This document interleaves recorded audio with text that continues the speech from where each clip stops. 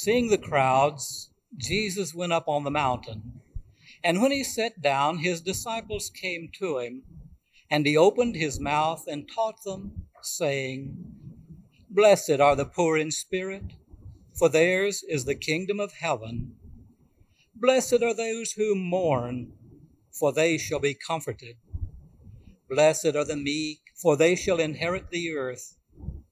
Blessed are those who hunger and thirst for righteousness, for they shall be satisfied. Blessed are the merciful, for they shall obtain mercy. Blessed are the pure in heart, for they shall see God. Blessed are the peacemakers, for they shall be called children of God. Blessed are those who are persecuted for righteousness' sake, for theirs is the kingdom of heaven. Blessed are you when men revile you and persecute you and utter all kinds of evil against you falsely on my account. Rejoice and be glad, for your reward is great in heaven, for so men persecuted the prophets who were before you. May God bless this reading of his word.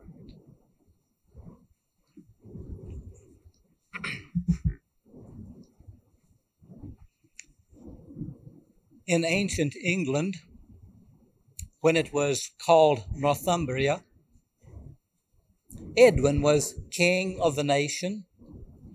It was then that the first Christian missionaries set foot on British soil. That night, the great hall was alight with torches throughout. The hall was filled with those who came to hear what these missionaries had to say.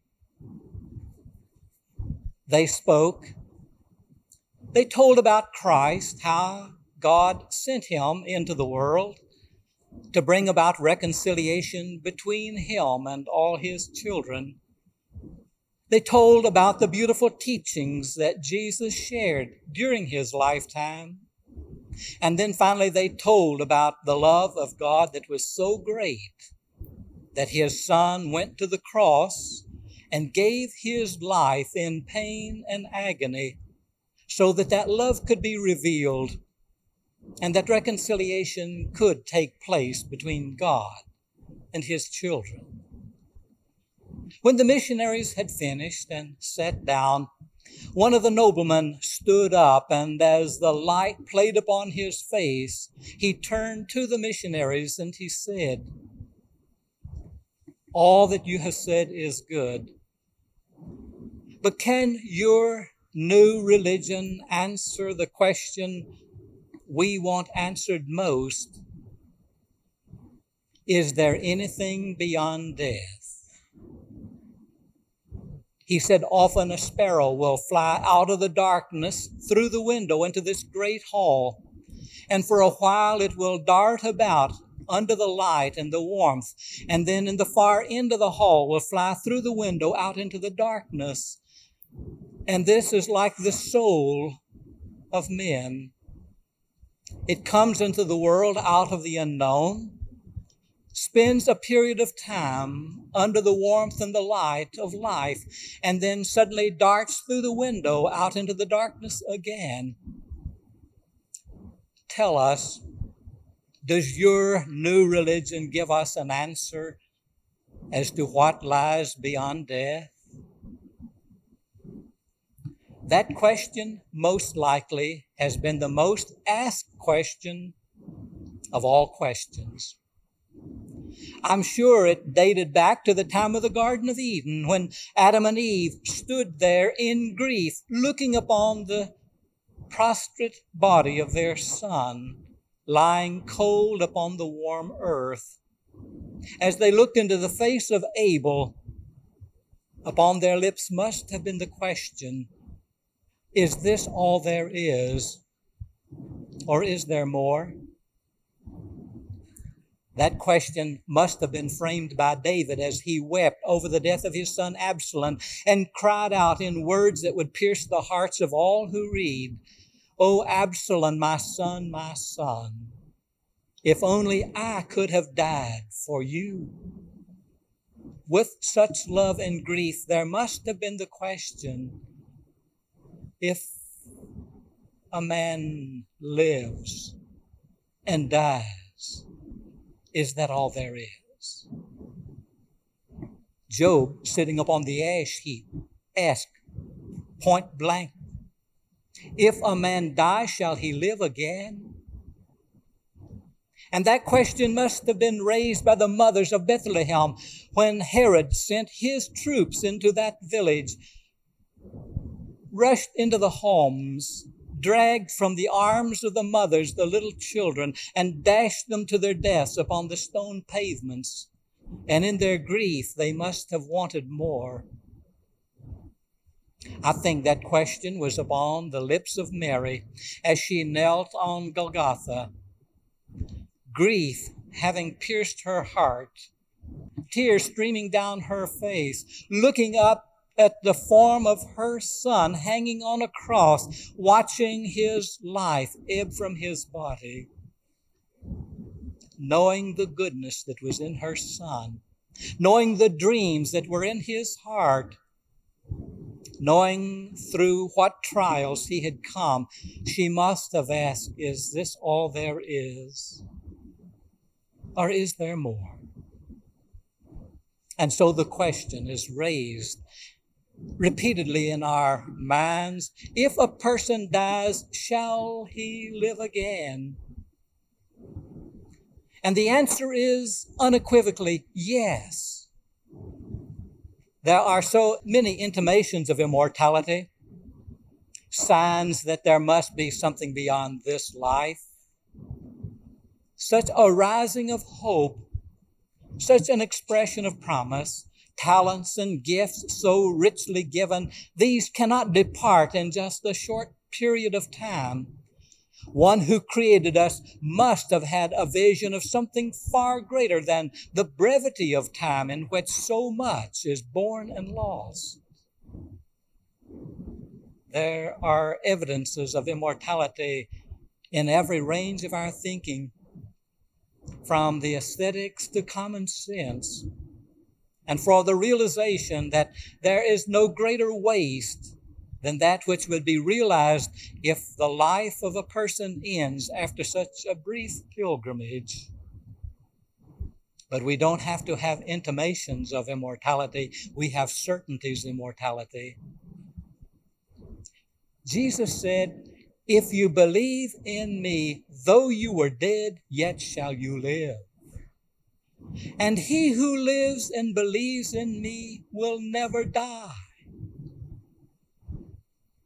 Jesus said, in my Father's house are many mansions. If it were not so, I would have told you. And I go to prepare a place for you. And if I go to prepare a place for you, I will come back and I will receive you unto myself, that where I am, you may be also. These are the promises of our Lord, one who knows, and these are the assurances that come from him. We want greater proof, more than simply the words of a person, and so he gives it to us. Christ makes the promises of immortality contingent upon one thing, the proof of his own life beyond death. He said, because I live, you will live also. If you can prove that I live beyond death, that's the proof that you will live beyond death. And so he acted out that incident in history that gives us proof beyond doubt that life is forever. On the resurrection of our Lord, there were many eyewitness accounts, and those eyewitness accounts have weathered time. There were far more intent upon disproving the resurrection of our Lord than there were on proving it, but none were able to do so. The changed character of the persons who met the risen Christ is full evidence upon the fact that what they said is true. They who lacked courage and power while they were with our Lord found it after he had left them. Contrary to all aspects of nature, our strength comes when we stand with the leader who gives us strength. But the strength of the disciples came after he had left them, but only after they had encountered him in his resurrection. His resurrection is true and sure. And the importance of that for our own beliefs and hope is so great that Paul went so far as to say, if Christ be not risen from the dead, then all of our hopes are in vain. Our faith is to naught. We have nothing to live by. But was there a greater evidence of the risen Lord than the life of Paul? A greater courage in the living of his life? One who started out to destroy the very thing that he gave his life to uphold, and that came about only after he had encountered the risen Christ. And so the proof of our resurrection is in the proof of his resurrection and the promise from him, because I live, you will live also. Life is forever. It is the question about life that coincides with the question about death. Death is not an enemy come to take away from us that which is precious. Death is a natural ending to a pilgrimage here on earth. It is a gate through which those whom we have lost have passed, and a gate through which each of us will pass. In all of history, there has not been one who has lived before us that escaped walking through that gateway, with the exception of Enoch, who walked with God and then was no more because God took him. For all others, there was that transition through the gate. And it is the transition through which all of us will ultimately pass.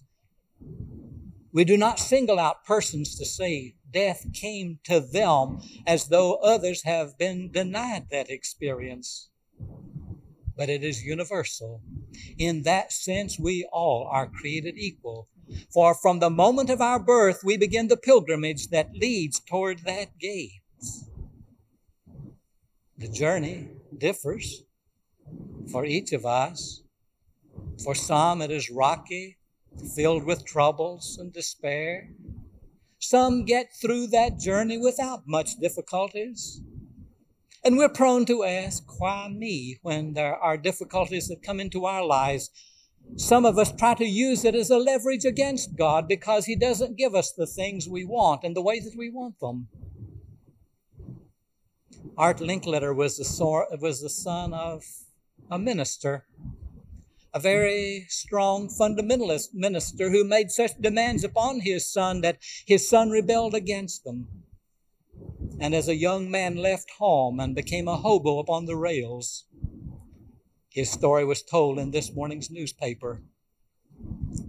He learned after a while that riding the rails as a hobo was not what life offered, and so he returned and went to college in order to prepare for a career. And it was there that he learned he had gifts in communication on radio and television, and he became the radio and television star that he was. It looked as though the world had become his oyster, acclaimed, popular among all the people of America, so reflective of the very finest that a person can bring into his life. He was married to a woman to whom he has been married for over a half century. When one reads so much of marriages in Hollywood breaking up, his was the exception. He said they took every care to see that the children were reared with principles and opportunities so that they could make the most out of their lives. And in 1969, during the time when so many youth were taking LSD and other drugs, his young daughter took LSD and hallucinated and threw herself out of a 6-story building where she lived to her death. And the grief was great. Shortly before that, the son-in-law, the man married to his eldest daughter, had taken a gun and had snuffed out his own life. leaving his wife a widow, bringing grief to the family. And then in 1980, his 35-year-old son was killed in an automobile accident. Here, the family that he had reared with such care and distinction were all suffering from the darts of misfortune and bringing grief into his life. But he said, despite all the grief through which I've gone, I'm still an optimist. Life is great. From the moment of his daughter's death, he set out as a crusader against the use of drugs and continues up until the present time. He returned to his faith through the grief that came into his life. He had rejected it as a child, seeing it at a far distance through the life of his father. He rejected the strict fundamentalism that his father lived by. But now, faced with grief, he returned to the faith that he had left. And he said, my faith grew, and I found greater fulfillment in my faith as the years have passed. And he said, I'm a happy man. After the years of his living, positive, affirmative, and happy, in spite of the fact that his life was marked with such loss and grief. Not every one of us goes through life unscathed. Most of us suffer pain and anxieties and fears and hurts. It's not reflective of God. It's reflective of life. Each of us has the journey to take, and it is life that calls the game plan, calls the plays of which we become a part. God does not steer us through unscathed. The greatest saints have been those who have suffered most. Life is lived out by the natural laws in which the world has been created. And if we adopt bad habits, then we may suffer from the abuse of our bodies that those bad habits bring. If we drug our minds and then we act in ways that are destructive to ourselves, it isn't God punishing us. It's allowing natural things to act out naturally. Many times we're at the wrong place at the right time. And as a result of the actions of other people, then we become the victims and we suffer because of it. The one place that we cannot blame God is in the living of our lives and the circumstances that come, because we live in an imperfect world and we live by the laws of an imperfect world. But it is what lies beyond this life that really matters. All that we have been told by Christ and others who have been inspired of God reveals that life beyond this is far greater than anything that we can imagine, far greater than this life. Paul said, "Eye hath not seen, nor ear heard, nor has entered into the hearts of men that which God has prepared for those who love Him." What a magnificent promise. Almost enough to cause a driving urge to hurry through that gate to get what's out there. It's so magnificent. It is in the breaking of ties with whom we live and love for a moment that makes death distasteful, not the act of death itself. If we have the faith in Christ that He offers. For the atheist, the gate is rigid.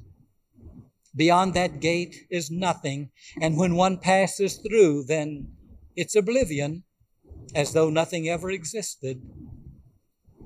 What a terrible attitude with which one faces life if one does not believe in God. If one believes in God but does not believe in Christ, then there's a great big question mark with the gate. What lies beyond, nobody knows. It might be good, it might be bad, it might be emptiness. There's no way for us to know. If one believes in God, then there are possibilities, but we have no way of knowing what those possibilities are. But if we believe in Christ, we have no doubts. We have no anxieties, because beyond that gate is life beyond our imagination. It is the climate in which God Himself lives, far beyond anything we can imagine in this world and in this life.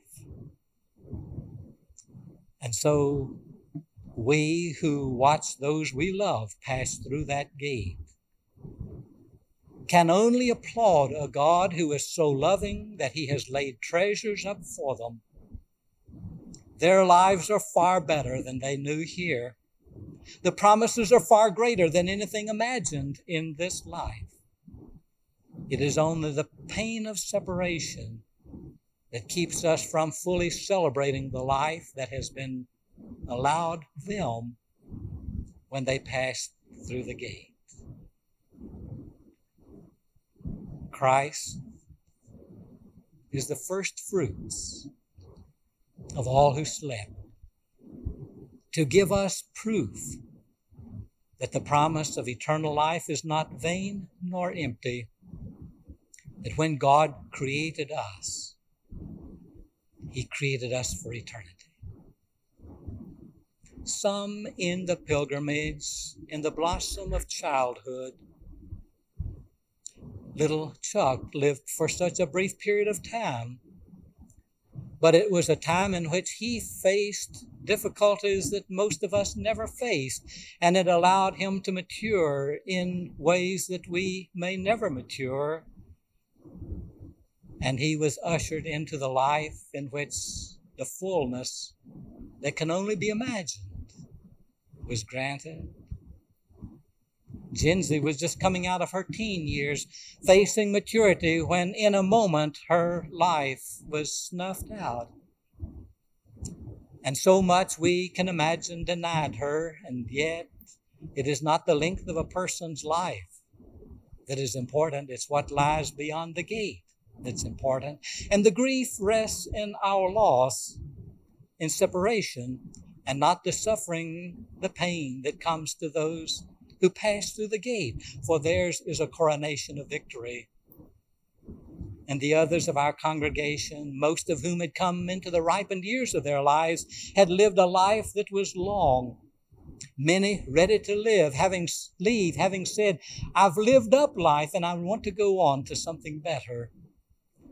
And so we grieve when death comes at the beginning, and we grieve when death comes at the end. But the measure of a person's life is not the number of years, but it is in the promises that God has made to those who love him. Today, we honor and celebrate the lives of those who have slipped out of our midst in the past year. It is not to mourn their passing, but to celebrate their victory, to assuage our grief with the realization and the understanding that it is far better with them than we can ever know. And their reward is the reward for which we ourselves strive. And then we shall be together where there will never be separation again. Amen.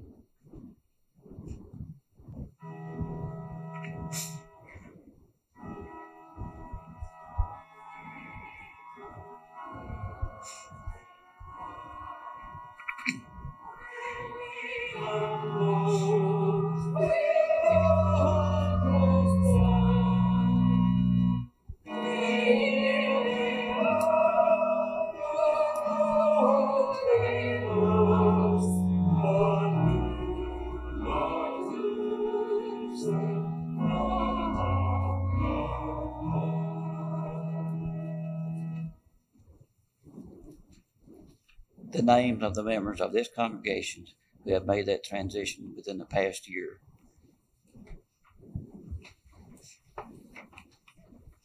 Ida Ruth Lewis, Polly Campbell, Isla McFarland, Alex Fincher, Blanche Hawk, Ethel Franks Cole, Hattie Balch, Jess Balch, Nina Bessie Smith, Jeffrey Charles Chuck Manus, Basil Hickson, Catherine Balch, Geraldine Johnson, Jency Smith, H.C.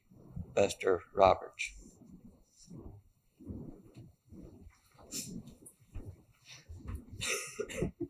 The Lord be with you. Let us pray. Holy God, we pray for your human family everywhere. Grant that all who are baptized into Christ may faithfully serve you. We pray for all bishops, pastors, and deacons. Give us grace to do your will in all that we undertake. Have compassion on those who suffer from any grief or trouble. Give to the departed eternal rest. We praise you for your saints who have entered into joy. Let us pray for our own needs and the needs of others.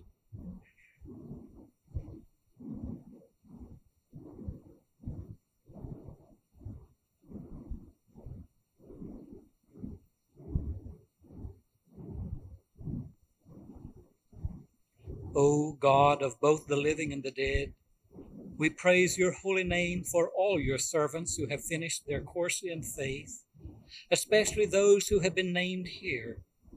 We pray that, encouraged by their example and strengthened by their fellowship, we may be partakers with them of the inheritance of the saints in light, through the merits of your Son, Jesus Christ our Lord.